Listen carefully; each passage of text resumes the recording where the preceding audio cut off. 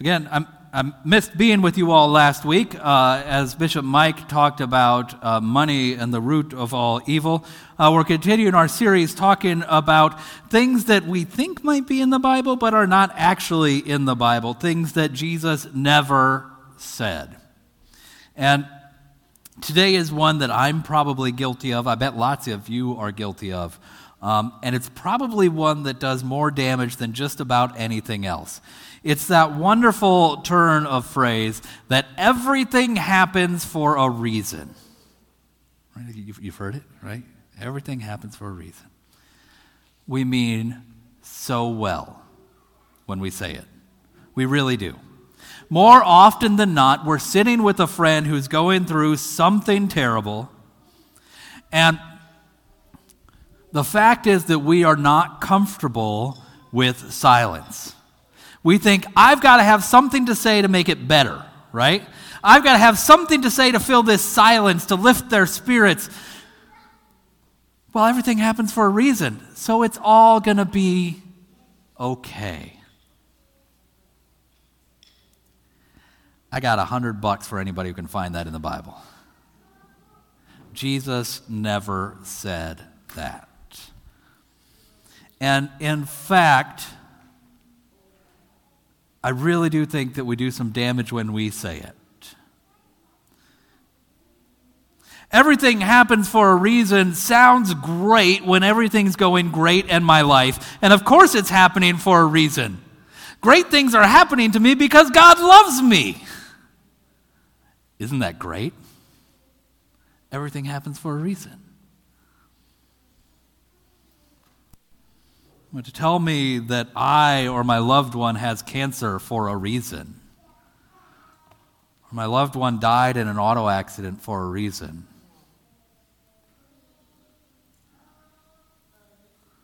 that doesn't make me feel good. I don't know about you. And yet, we continue to find it everywhere. Everything happens for a reason. And the closest we can come, I scoured my Bible up and down, and the closest we can come is what I read today, that was read for us from the book of Romans. We know that God works all things together for the good of the ones who love God, for those who are called according to God's purpose. This is the one that people often point to when they talk about this, Romans 8:28. Different translations have it slightly different. I think the closest one actually inserts the word in. We know that God works in all things together for good, which is to say this: things happen, right? All sorts of things, good things and bad things. Things worth celebrating and things worth sorrow. And in all those things, God works for our good. God doesn't cause them to happen to us, but when they happen, because they will, when tragedy happens, because it will, when we are struck down by life, because it will happen, God often finds a way for something good and amazing to happen out of that terrible thing, which we see later. It doesn't make it suck any less when we're in the middle of it. Right? We'll see it later. Or, let me jump back to John. So this is John 9. If you've got a Bible with you, I invite you to pull it out and look at it. This is one of my favorite stories. So Jesus is walking along, and he sees this guy who was born blind. And everybody in Jesus' age agrees everything happens for a reason. And if good things happen, it's because you're basically a good person. If bad things happen, it's because you did something wrong. Right? And so everything happens for a reason. And so they're walking along, and Jesus' disciples ask the obvious questions. Who sinned? Whose fault is it that this guy was born blind? Did he do something wrong, or, is it his parents' fault? Because somebody has to be to blame. We love having somebody to blame. Why is this happening to me, we ask. Whose fault is this? Did I do something wrong? Could I have done something different? It's like we need somebody to blame. And the way we're used to seeing this passage, it goes like this. Jesus answered, neither he nor his parents. This happened so that God's mighty works might be displayed in him. Great. Jesus says neither of them sinned. But what I love is if you have ever read ancient languages, and I know you all have read ancient Greek and ancient Hebrew, right? Okay. So in the oldest manuscript, they didn't have things like punctuation, periods, and commas, and exclamation points. Those were all added hundreds of years later. So when I translate this, it looks something like this. Jesus answered, neither this man nor his parents sinned. This happened. Period. Full stop. This just happened. Let me put them side by side so you can see what I did there. This happened. But now, given that this had happened, let's do something about it. You see, I don't think Jesus cares about the reason things happened. He cares about what we do in response to the things that happened. Why was this man born blind? Because of his parents' sin? Neither. It just happened. It's like the bumper sticker, right?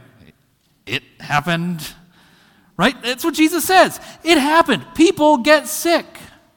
It happens. Sometimes there's a reason. We smoke, we drink, we eat things we ought not, right? But sometimes there's not. We live to be 95 and 100. Our bodies just break down because it's what bodies do sometimes. We just get sick because we get sick sometimes. And maybe there's not a good reason. Maybe it's just the way this broken world works. But I don't think Jesus cares. Why? I think he says, look, it happens. What are you going to do next? We like to look over our shoulders behind us. That's where why looks. Why looks at the past. Why looks over our shoulders and says, why did this happen? How did I get here? And I think Jesus calls us to turn around and face forward and say, I don't care why. What are you going to do next? Look at the thing in front of you. Someone's sick. Okay. Regardless of how or why, what are you going to do to show them that they are loved in the midst of that? Someone's grieving. Inevitably, always. What are you going to do to show them God's love in the midst of that grieving?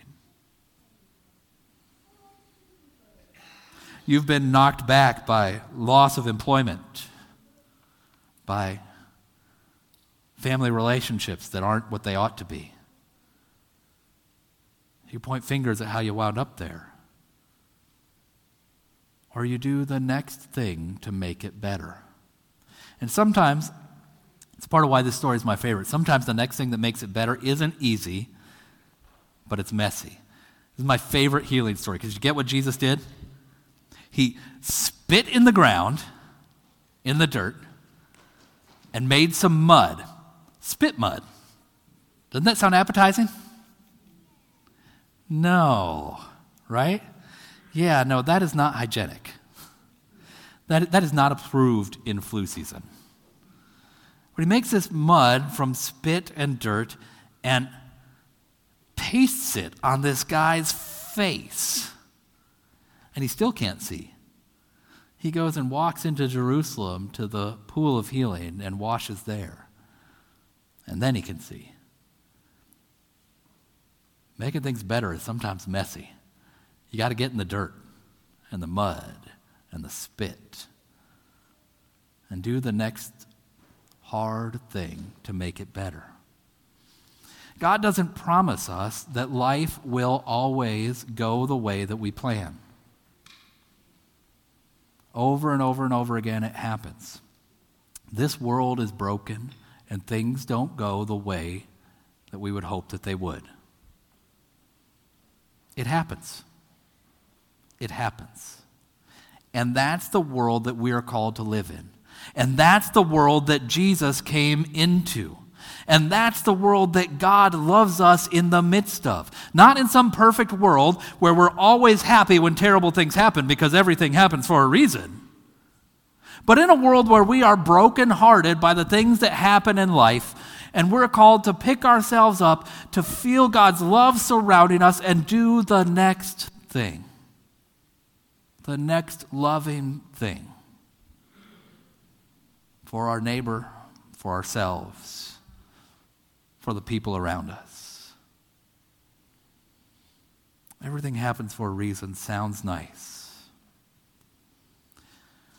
But it makes God into the God who gives people illnesses. Makes God into the one who takes people out of our lives.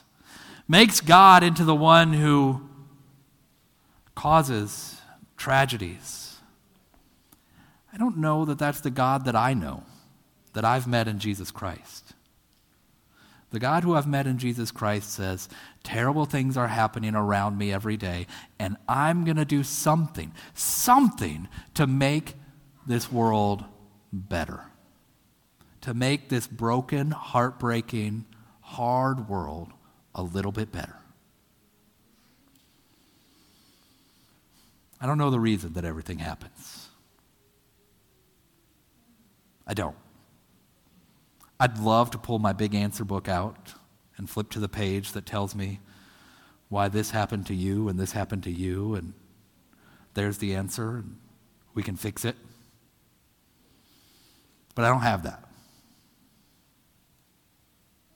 But I can tell you, I can promise you that you are loved in the midst of whatever it is, by God and by the people here around you today.